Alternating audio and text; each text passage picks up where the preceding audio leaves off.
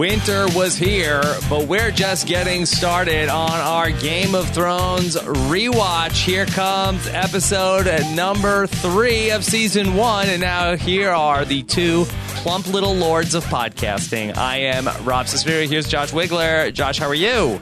I was going to ask you if I look plump to you, just to honor Tyrion's response to that joke, but I don't think I want to hear your true answer. I don't know that I could take it. I know what the answer is. He had a great response. Yeah, you know, Tyrion was really a barrel of laughs up there at Castle Black. Not exactly the funniest place in Westeros, but he was bringing the charm. Best Tyrion episode so far. That's tough, man. I feel like they've all been pretty decent. This was his the hair best. Was kind of taking another step back, I thought. Oh, he went backwards? Yeah, I thought he went back a little bit. Up by the wall, maybe he had like some frosted highlights. Frosted tips. Oh, my God. Yeah. I love the frosted tips. I was a big fan of those my senior year of high school. Frosted tip Wiggler was a thing. Let's not explore that. Let's not explore that today. Anyway. Oh, God. Okay. Got it. Yep. Here we are back to rewatch another episode of Game of Thrones here. Episode number 3, Lord Snow. As we are here going to at least talk about what happened in the episode in our spoiler-free version. And then we will talk about a lot of the things from this episode that upon further review with the 2020 green site ends up taking on a bit of a different meaning here in the 3rd episode. Josh, how are you doing today? I'm doing really well. Excited to talk about Lord Snow, Jon Snow arriving at Castle Black, and it's so much fun. We talked a lot about kind of the uppity Joffrey last week. Mm-hmm. Snooty Jon Snow is a great character as well. The whole like Snooty I'm better Snow than you. I'm so much better than everyone. No one is better than me. I'm Lord Snow. Just a great version of Jon Snow. One of the things they touch on the inside look is that there's sort of this dichotomy of the Jon Snow character where he was raised all his life at Winterfell, where he was sort of the, I don't want to say redheaded. I don't want to offend any of our redheaded listeners, but he was basically the odd person out at Winterfell, where they talked to him, "You bastard, you're the bastard. You can't eat with us. Get out of here, bastard." But now, yeah, he was the albino direwolf, or the black sheep of the family, or you're the runt, take the black Snow. sheep. Right. Yes. Take the black sheep. But now he goes to the wall and everybody's like, "Oh, look who's here. Oh, the Jon Snow. Oh, the greatest guy from Winterfell." And so that he has never had just the normal experience where he's sort of like the outcast in Winterfell because he's a bastard. And then he's like the outcast at the wall because, "Oh, you think you're better than me?" Yeah. He's just like, now he's it's where you get the title of the episode. He's Lord Snow. He's King Bastard, basically. Although, to be fair, he does think he's better than everybody here as well. He does, straight up. He straight up says it like 20 different times. "I'm the best there's ever been, Benjen. Uncle Benjen, I'm so much better than all of these people."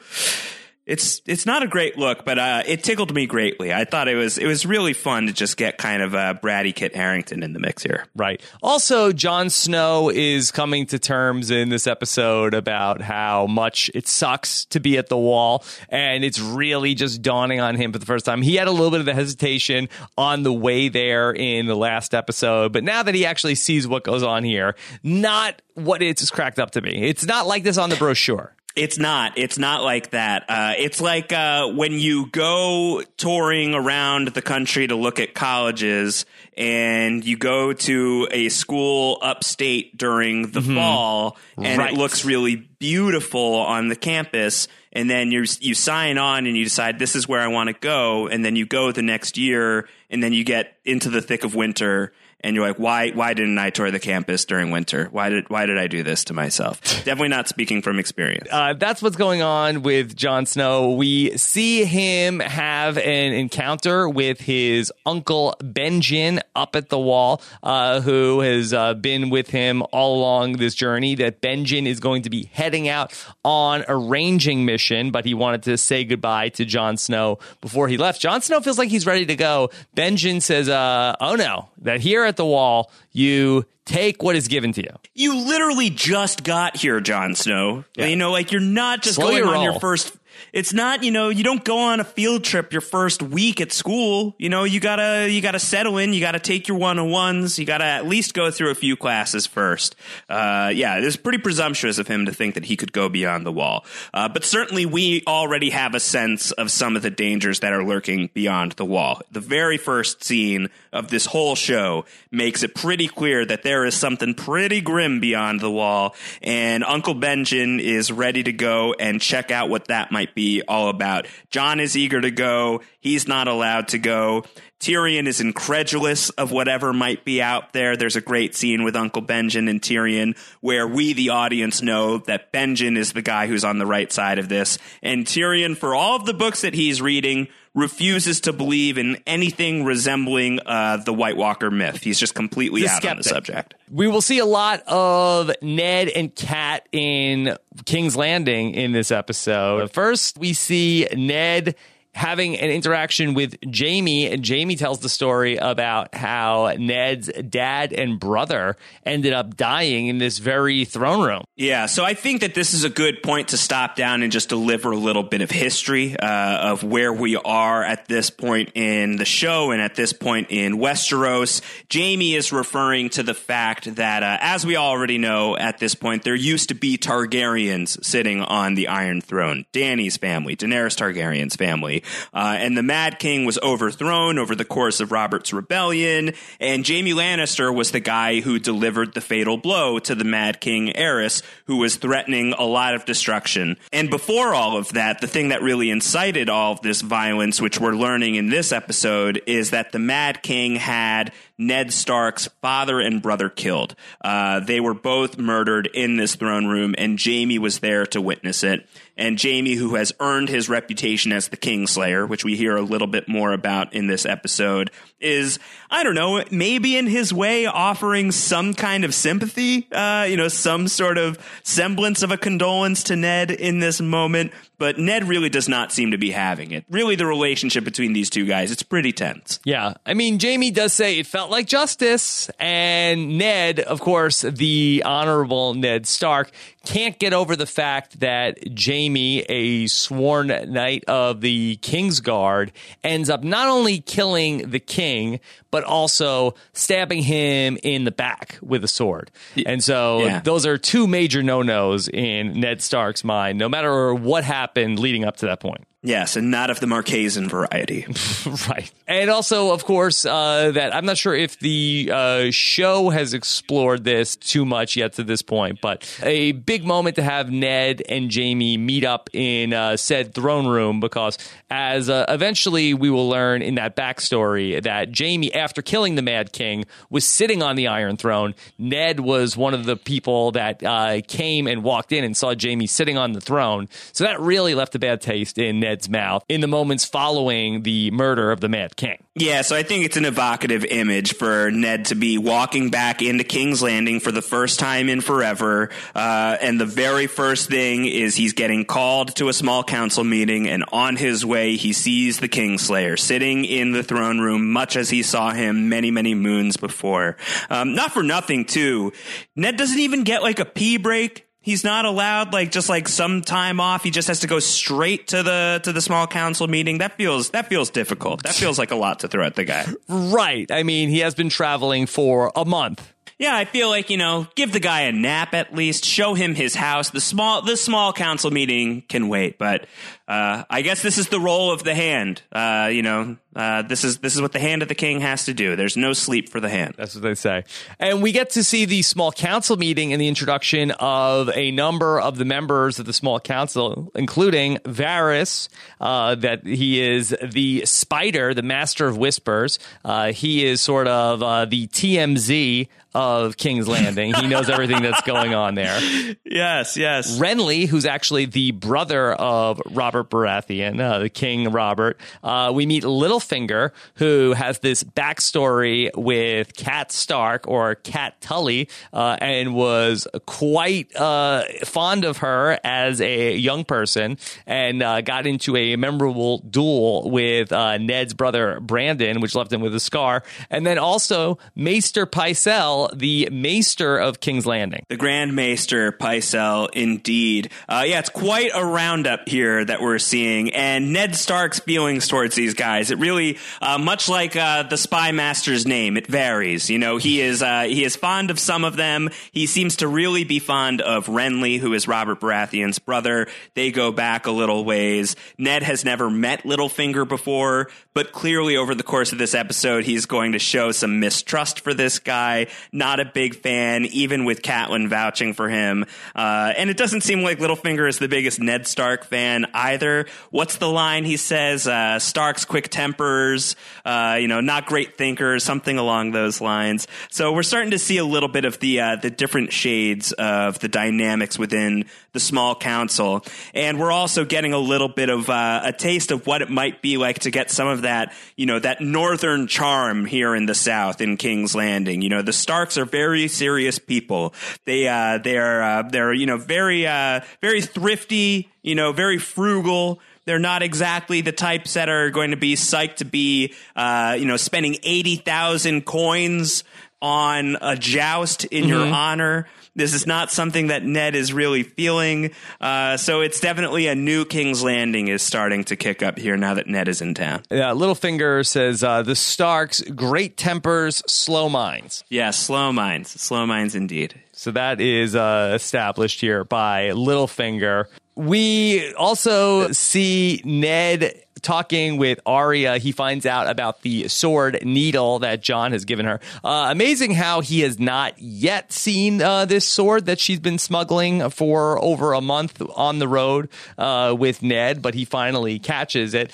He ends up sort of being concerned that she has this sword and ends up signing her up for not dancing lessons, but sword play lessons from Syrio Forel. Water dancing. It's a type of dance. It counts, I guess.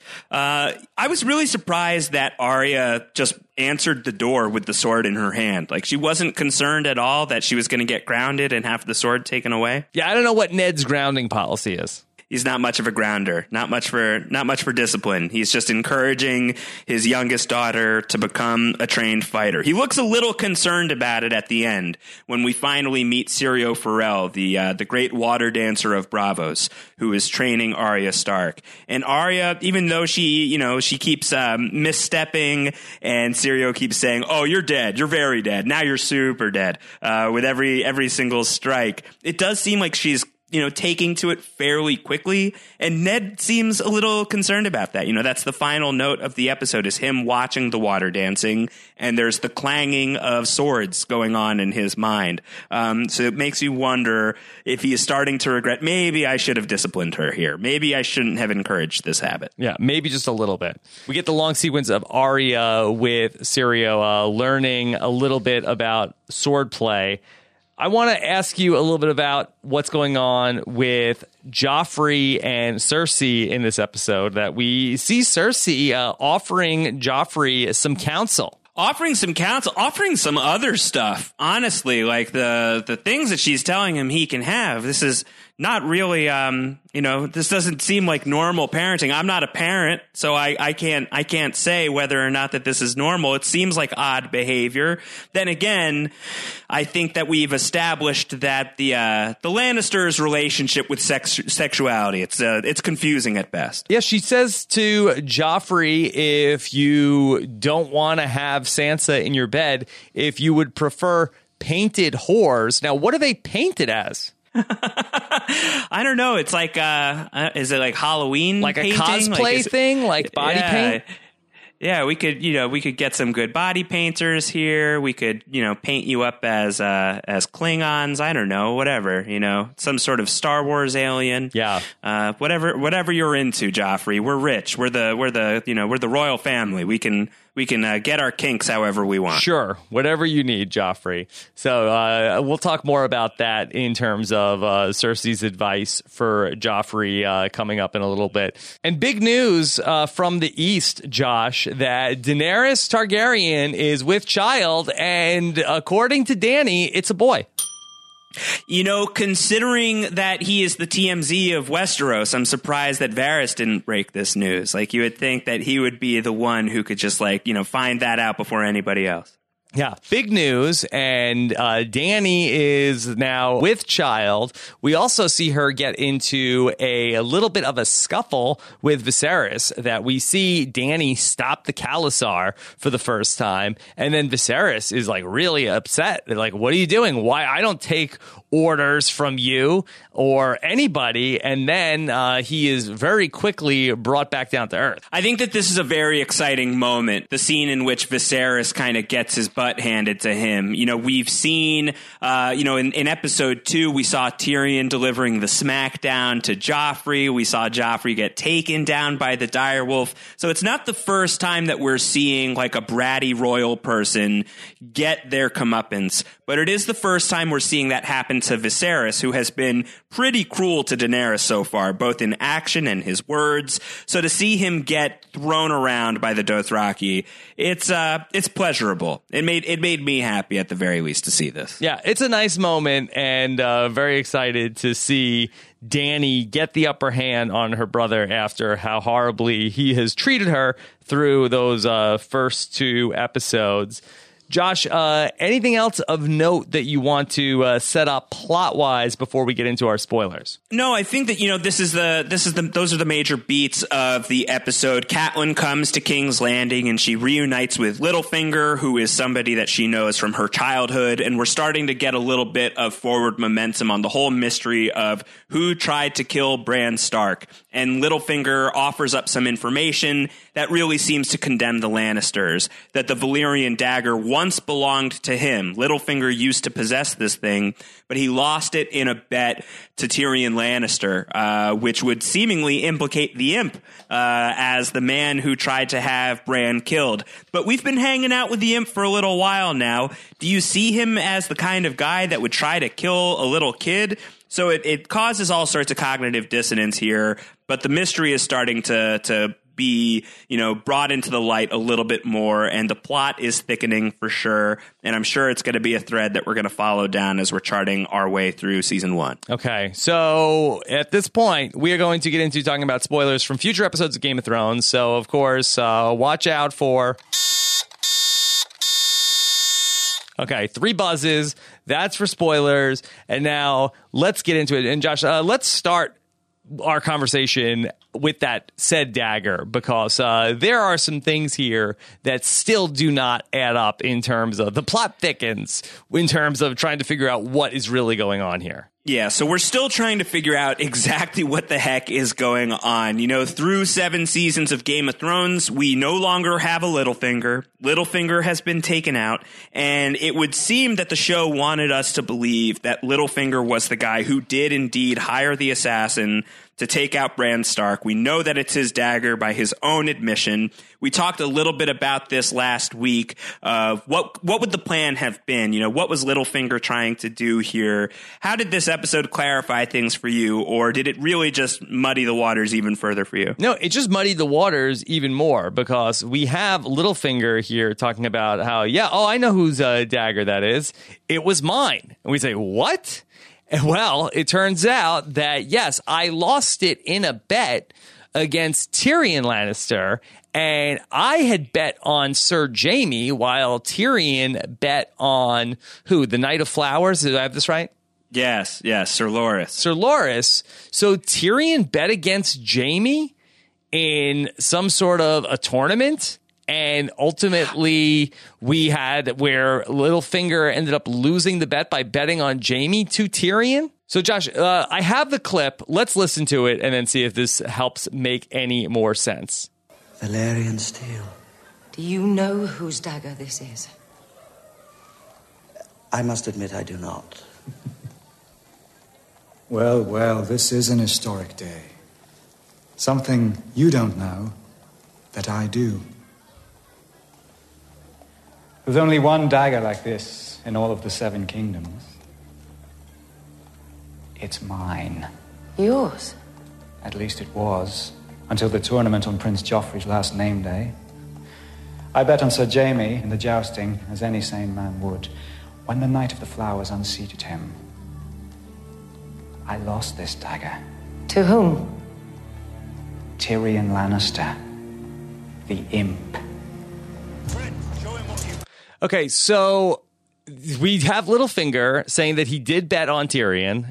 We don't know if this bet actually took place. If we could interview Tyrion, I'd like to ask him that question. Well, maybe that's part of what helps this out. And I do believe there's going to be a moment later on in the series, in this season, in fact. This is the disadvantage of not watching ahead in our rewatch and this not being quite so fresh. But if I'm remembering right, I do think Tyrion eventually says to Catelyn, like, yo, that's bull. There's no way I would ever bet against my brother. So that helps the story out a little bit, I think. I think that does, it does make it seem more like it's a fiction, that it's something that Littlefinger is getting a detail wrong because he's underestimating Tyrion's loyalty to his own brother. So actually, I think that's a point in the favor of Littlefinger being the Dagger Man. Yeah, I mean, there's not a lot of points against Littlefinger being the Dagger Man. It's just that for a guy who we talk about as being 100 steps ahead of everything, it would be like if I had a handgun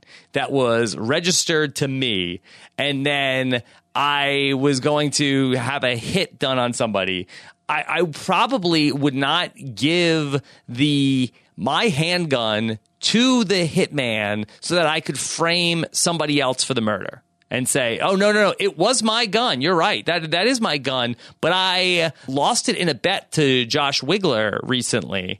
And so technically now it's his. First of all, thank you for the gift. Secondly, I think that one of the things that perhaps we need to evaluate as we're going along here is knowing where this story is going to end for Lord Peter Baelish. That perhaps he isn't overhyped, perhaps he isn't as cunning as he gets hyped up as. Exactly. Like maybe it is. Maybe we should cool our jets a little bit in thinking that Littlefinger is such a genius. I still think the jury's out in terms of book Littlefinger. I think, we don't know what his schemes are. We don't know what his ultimate plans are, though I can't imagine that he's going to be much more successful in the books than he was on the show. But it doesn't work out for Littlefinger, and he's ultimately taken out by something he really should have seen coming, especially for a guy who says, I've seen every single outcome. Nothing could surprise me. And then he's completely blindsided in his final moments by something that should have at least been a predictable outcome. So I think that with that in mind, we shouldn't be completely floored if some of Littlefinger's plans are actually really, really bad. And he's just kind of improbably lucky that it works out for him as long as it does. Right. So I think that we have to, walk back how much of a master strategist Littlefinger was along the way, and 2, maybe upgrade how dumb we thought the Starks were along the way, because they really do not question a lot of these things. They say, really? That's so weird. Why would they think that? All right. So this episode is a bad look for Catelyn Stark, where she's like, I trust Littlefinger completely. There's just no way he would ever do anything that wasn't in my interest. Not that I think that we necessarily think of Catelyn Stark as the shrewdest person on the show by any stretch of the imagination, but that's a real miscalculation, where she's like, yo, Ned, you can absolutely trust Littlefinger. Yes. Like, I trust him completely with my life. Well, she also is saying, like, oh, I know the Lannisters were behind this. I feel it in my bones. Trust me. my gut is telling me it's definitely the Lannisters. I will say in Kat's defense that I believe that when Ned says to her, Kat, he still is in love with you, I think that she feels like, yeah, I know, I got this. I think that she is under the impression that she is able to manipulate Littlefinger based on the feelings that she knows that he still holds for her. Yeah, I think that that's right. I think that she's underestimating Littlefinger for sure here, that she thinks that this guy has just got his undying loyalty to her still from their time when they were children together. But that's a mistake. That's a mistake, although he is deeply devoted to Catelyn Stark. He still, harbors all of those fantasies of we are going to one day be together. And, I think that is very much still on his mind. I just think that she doesn't understand that comes part and parcel with the fact that he is going to be conspiring against her family in order to make this thing possible. So it's not great. Another funny moment in the Catelyn Stark department in this episode is her final scene with Ned, where they're not going to see each other ever again. They don't know that at this point. Well, that's not the funny part. The funny part is Ned being like, don't do anything crazy when you go out on the road. You know, you've got that insane temper of yours. You're very impulsive. And the very next thing, like the next really big note we're going to get from Catelyn Stark is going to be the end of next week's episode when she just decides to, pull off a citizen's arrest on Tyrion Lannister and essentially kick off the war for the Five Kings. So, the one time that Ned Stark is actually delivering some truly sage wisdom, if Catelyn had listened to him in that moment, maybe none of this would have happened. Yeah. Cat Stark, that was just to watch that temper. That's really what it comes down to. Watch the temper. The great temper and slow mind of the Stark. She may be a Tully, but she is really married into that Stark family. Yes, much like Marge Simpson, she adopted all of the Stark's DNA when she married into the family. Josh, we have the first appearance of Syrio Forel here in this episode. I know that it is a long-held theory by some that Syrio Forel is actually Jaqen H'ghar, that they are one and the same. Is there anything that you saw that speaks to that theory? Absolutely not. I am completely out on that theory. There are people who really do hold on to the idea that Syrio Forel is still out there because we're not going to see him die. We're going to see his final scene where he is fighting off members of the Kingsguard and Lannister loyalists, but we're not actually going to see the body. And that does, leave some wiggle room. It does leave you a little bit of space for interpretation of what may have happened to Syrio Forel. But I've always been a believer that that's really more just for, the dramatic effect of the moment, and it's more of a question in Arya's mind, perhaps. I don't think that there's any chance that Syrio is still out there, but I think going back and watching this character arrive in Game of Thrones for the very first time, seeing him after many moons away, this character is not even going to make it out of this first season. It did make me wonder, what would Game of Thrones look like with a character like Syrio Forel still on the board at this point? Can you even imagine him in season 7? He's such a vibrant character. There's just so much personality to this guy. I think too much personality for the winter is here ethos of the modern Game of Thrones. Syrio Forel was very fun. He calls Arya boy repeatedly. Did you read anything into this? I mean, by the end of this season, Arya will then be cutting her hair off, or I guess at the start of the season 2, and will try to give off the appearance that she is, in fact, a boy. Arya's identity has always been something that the show has played with between no one, but here Syrio Forel only calls her boy. Yeah, I think that it's really it's an early note in that journey for her. There is this arc for Arya of, is she no one? And if she's no one, who is she? Where you just are never really sure exactly who Arya is, what she is supposed to be, and you get the sense that Arya herself is incredibly confused about it as well. And I think that it starts here with, it's already started, but I think that this is a way to clarify that theme for Arya, that she's just not easy to pin down. She is not somebody who you can really define. Putting Arya in a box is not something that's easy to do.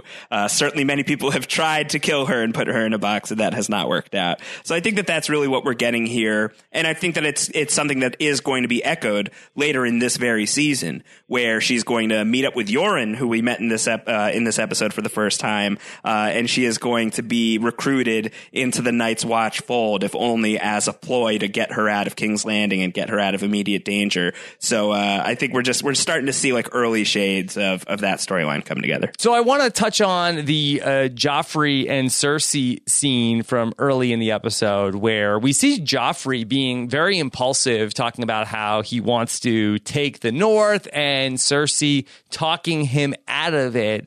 I'm interested to know your opinion on this, knowing that Cersei eventually one day will sit on the Iron Throne herself. Do you feel like, was season 1 Cersei seeming like a better leader, or was she more naive, and has she adopted the Joffrey worldview by season 7? Yeah, I was actually kind of, I was thinking on this earlier today as I was watching the episode, where it's like, you sound very wise here. Like, I wish that you would take your own advice a little bit. You can't just like murder an entire section of Westeros. You can't just take this over by pure force. I can. Why not? I'm the king. I can and I will. But there's just, even thinking about that further though, sure, she definitely has burned as many people as she possibly can in her path towards power. Everything with the Sept of Baelor, for instance, and the way that she has dealt with many of her enemies along the way. But I think that a lot of what she is saying here to Joffrey about, like, you have to be quiet and cunning and you have to wait out your opponent and you have to strike when they least expect it. I think that that's what she's trying to exercise right now on Game of Thrones in those final moments that she has with Jaime Lannister in season 7, where she is saying to him, you don't really think that I'm going to, team up with the Targaryens and the Starks, do you? Like, I'm going to let them take over, this fight. And then when they're weak, that's when we're going to swoop in and we're going to fight. We're just pretending to be cooperating right now. So I think actually this is kind of an interesting, I think this is an interesting throwback watching this scene, given where we know where Cersei is going, because I think she's actually kind of projecting her own future policy to some degree. Right. And in her talking about to Joffrey, why are the Northerners going to fight for you? It really does echo where Jaime in the season premiere of season 7 is talking to Cersei, where she's saying that she rules the 7 kingdoms. And Jaime is like, well, probably 3 at best right now. I don't know who is going to ultimately, fight your wars for you. And so it's been an interesting sort of evolution for Cersei. The evolution of Cersei coming your way in TEOC. The fall. TEOC. That's right. It's going to be a great book. It's going to be great. 300 hours of Cersei Lannister. That's it. Right. I want to go up to Winterfell, Josh. And, of course, that we see Bran officially now in this episode. He woke up at the end of the last episode. We saw him now conscious for the first time. And so he is in bed, and Old Nan is talking to him. First, we have the appearance of a raven on the windowsill there. So, of course, very ominous looking back now at that. But Old Nan is talking to Bran about some of her stories and what types of stories does he want to hear. And ultimately, she ends up telling him a bunch of stories about the Long Night and the White Walkers. And of course, these stories will be very important to Bran. Do you take anything away from these stories from Old Nan? It's a bleak portrait of the future. If this is kind of what's coming to pass, and I do think that this is something worth talking about with this episode, where there are a lot of the warnings about winter is coming and what that might mean. And we know that this summer has lasted a very long time. I think they say 7 years, 9 years at one point in this episode, when Tyrion is talking to Maester Aemon. Great to see Maester Aemon, by the way, for the first time in a long while. And there is this line from Maester Aemon where he is talking about how the winter that's coming is going to be one of the worst we've ever seen. And when you juxtapose that with the Old Nan story, and she's talking about what the White Walkers have done and what the White Walkers are capable of, and how in the past they would ride on ice spiders, Rob. Please, God, if we do not get ice spiders in the final season of Game of Thrones, I'm going to rebel. I'm going to be very upset about that. But she's talking about how they would just ride through and destroy cities, and they really just had free reign of the 7 kingdoms. And if that's where we're going, winter is coming, and it's been established so quickly, so early on in Game of Thrones, what the threat could be, that it does make you stop and wonder, just how bad is this going to get? You want to believe that the heroes are going to win the day ultimately, but for winter to really have this, the high stakes that are being established here, for it to really meet up to that level, you got to think, could we be in for some kind of time jump at some point in the final season of the show, where we are seeing just how far along the White Walkers have gone? I don't know. It was very alarming to hear this story, though, for sure. I had watched a YouTube video. I like to watch these YouTube videos about these different Game of Thrones theories, and I want to cite my source here. And I watched so many, I hope that I'm getting it right. But I believe it was the Last Harpy YouTube channel has a very interesting theory about Old Nan's stories, and are they not of things that happened long ago?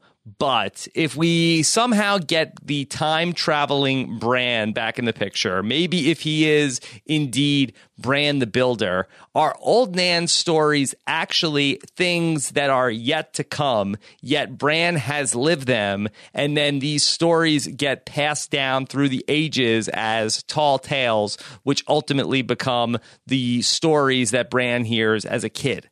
I mean, it's very heady to think about that. Not even Lena heady. It's just very cerebral to think about that as a possibility. But I think that the hold the door of it all, the whole Hodor scene, and what his fate ultimately was, it does make you think about what are the ramifications of Bran's powers, and is that just like an early instance and like a fairly minor example in the grand scheme of things of what could be in store for his future, and how much does that involve the past?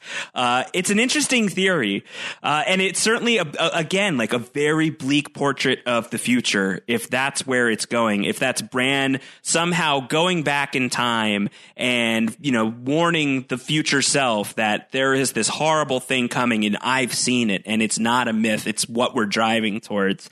I don't think it's off the table. I think it would be very complicated to execute on the show. It's more of a story that I could see happening in the book. Right. I think with the show, we've only got 6 episodes, so I really don't know how we get there. Yeah. Unless, in the 3rd episode of the final season, could all be lost? Could everything be just totally in disarray?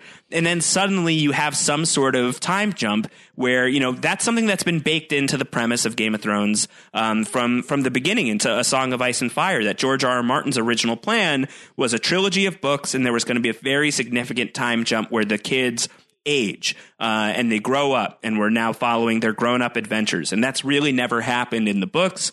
And on the show, they've kind of aged along with the show. So years have taken place on the show where they really haven't in the books. But I wonder if that's not an impossible, potential outcome that we could be driving towards, where there's some sort of future time jump and we are going to see what life is like in the White Walker culture, which would be very, very scary indeed. Also with that actually things like the last hero is actually Jon Snow, and then that story is passed along if you want to really go down that specific rabbit hole. Although, just to poo-poo a little bit of Nan's stories, Robb Stark comes in and talks to Bran, and Old Nan is telling Bran these stories, and Robb Stark says, Old Nan once told me the sky is blue because we live in the eye of a big giant, blue-eyed giant named McCumber. Are we buying the McCumber theory? Are you, I was just going to say, are you out on McCumber? Because I feel like that's a pretty popular, universally agreed upon theory of the thesis behind A Song of Ice and Fire and Game of Thrones. Rob, speaking of McCumber, and speaking of a giant with a blue eye that we're all living inside, could it be a tell that one of the very first things you see in season 7 of Game of Thrones is the White Walkers and their army of the dead marching toward the camera? And what is the final figure that we see in that march toward the camera? A giant with one eye missing. Is that blue eye somewhere out in the universe, and are we living inside of it? McCumber! 30 seconds, McCumber. He's a big blue giant and he lives north of the wall. McCumber! McCumber! Yeah. I like it. My God. I'm in. Yeah, I'm in on McCumber. I'm all the way down on McCumber. Yeah, it's McCumber's fault that the wall has fallen, of course. Very resourceful, that giant. Okay. Josh, then should we touch on what's going on in the East with Daenerys? Because this is very exciting to have her for the first time end up getting the best of Viserys. What I'd like to talk about here, number one, that we have the first appearance of the stallion who will mount the world as Dany is pregnant. Had the stallion who would mount the world made it to the world. How do you think it would have gone for him? I don't know. That would have been, we've been talking about some real hotheads here on Game of Thrones so far between Viserys and Joffrey, and even Lord Snow is a little bit puny and spiteful in this episode. I got to imagine that the child of a Targaryen and a Dothraki warlord would have been insufferable, would have just been a disaster to be around. That being said, can you imagine the hair? Oh my. Yeah. Like with the long silver braid, that would have been impressive. That really would have been something. Did Khal Drogo need to die for the dragons to be born? Could we be talking about a universe in which Daenerys, Khal Drogo, the stallion who mounts the world, eventually become the 3 dragon riders? Wow. Oh my gosh. Well, I do think that, one of the interpretations, I think one of the popular interpretations of the dragons being born is that it does involve the blood sacrifice, and that is both the death of Daenerys' child and Khal Drogo, as well as the witch that gets burned, whose name I never am able to pronounce, so I'm not even going to try here. Miri Maz-Dur, I think. Oh God, it's not great. Not great. I think that they probably had to go in order for the dragons to be in the world, and but the idea. Yeah, and the idea of Khal Drogo riding on Viserion or on Rhaegal and just lighting up the fields of Westeros, I just don't feel like he would have had the restraint to really rein that in. Mm-hmm. It would have just been a true rain of fire, and it would have been very bad for everybody involved. So I think that the world is a better place without Khal Drogo in it, unfortunately. Now, in terms of Viserys, did he really think through this plan ultimately where he was going to marry off his sister to Khal Drogo and then ultimately they were going to ride off into Westeros? Did he really feel like Khal Drogo was going to take his men into this great battle for his brother-in-law? I mean, I think he did. And I think that you're gonna, again, the way that we're looking back at Littlefinger and we have to kind of cool our interpretation of Littlefinger, I don't think that anybody's really looking at Viserys and thinking that this was a guy who really had it figured out. He really had it all together. He's going to get his comeuppance very, very soon in what I think is one of the greatest episodes of the season. So we're on a fast track towards that. So no, I don't think it's such a shock to think that maybe Viserys really severely miscalculated here and thought that just the fact that he's the king, he's going to be able to get whatever he wants. And I actually think that it's kind of interesting to juxtapose that against the scene between Joffrey and Cersei in this same episode where Joffrey's like, they'll bow to me because I'm their king. And that's exactly the ethos that Viserys has brought to the Dothraki, where he's like, you guys have to do what I say. I'm your king. But what are you really? Are you really the king of anything? Or are you just some dude who we can knock off his high horse, literally, and pour molten, metal onto your head and give you the crown that you've been demanding? So, it's a cautionary tale for a lot of the petulance that we see across many of these characters in the show is what you get through Viserys. And it's really fun to revisit that. It's my only regret is I think that Harry Lloyd as Viserys Targaryen gets lost in the conversation of the great bad guys who you just loved to hate, who you just rooted against, because he's only around here for so long. He's here very quickly and then he's off the map. And I think that he turns in such a great performance. It's such a sniveling little coward. And everything in this episode was just spectacular in that regard. Okay. Josh, let's do some quick hits and bounce around. What were some other things that stood out to you in this episode? Great to see Bobby B and Barry the Bee in the same scene together. That was fun. Our first Barristan the Bold sighting. I would say I think Jaime Lannister has proven to be a character that I am really enjoying watching on the rewatch. Because, again, I think that scene between him and Ned Stark at the top of the episode, yeah, he's a little bit scummy. He's a little bit of a jerk.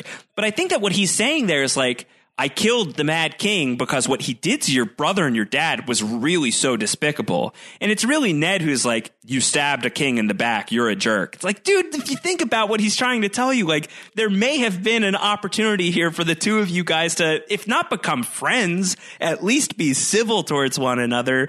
So I think that just in the ongoing quest of looking back at Jaime Lannister's arc, and was he always such a rogue? Was he always such a bad guy? I think that there are shades of the Jaime we know and love today, even in this early stage of Game of Thrones. That Robert Baratheon scene is also really great, especially with the first appearance of Lancel Lannister, where Robert is really roasting him of like, who named you? What a stupid name. Who came up with that? A half-wit with a stutter? Yes.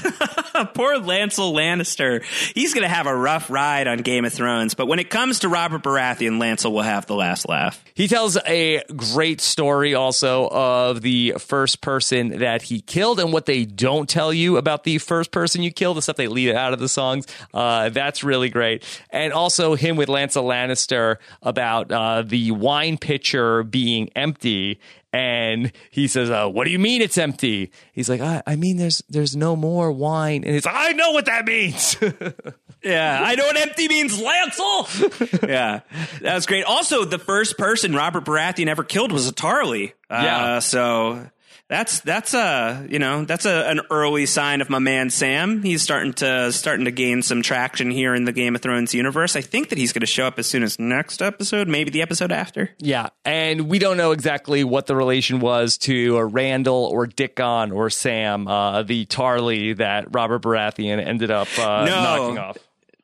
No, but the description of this Tarly really does align with what we get from the Tarlys who aren't Sam, like this guy who is just like foolishly picking the wrong side of the war. Like it really did, like it just sounded like Dickon Tarly, the character that Robert was describing. One of the things that was fun to watch that we see the last time that Jon and Benjen will get together from my recollection. And again, Benjen gives Jon Snow the famous words, we'll speak when I get back. Well, he's not wrong. I mean, they did exchange like a word, the last time that Benjen and Jon ever saw each other, but not exactly the conversation Jon Snow was hoping for. There is so much loaded in to Benjen's disappearance, where, we're not going to see him again for such a long time. And that was such a mystery for so long that I do think that it's one of those things now that we can kind of sort of like reverse close the loop on that. It's one of the least satisfying arcs of the series for me, I think, just to go back and get as much Benjen as we're going to get until the Cold Hand stuff. It's really, there's so much like we're going to talk, we're going to figure it out. There's a lot of anticipation that is set up in his first few scenes of the series, his only scenes of the series up until season 6. And it's never really quite paid off, I don't think. So that's a bummer. I do think that the worst job in all of the Night's Watch is the elevator guy who has to turn that wheel round and round to send people up there. We have one moment where Jon Snow goes to the elevator. I think if I was the elevator, this is my impression of me as the elevator guy at the wall, where Jon Snow walks the elevator. Like, do you need to go up? Do you need that? You have to go up there? I mean, Jon Snow just walks there. He doesn't even say to the guy, like, hey, do you mind taking me up to the top? He just goes and stands there like it's a regular elevator. That's not this Flintstones thing that a guy has to turn the crank and send Jon Snow, 700 feet up into the air?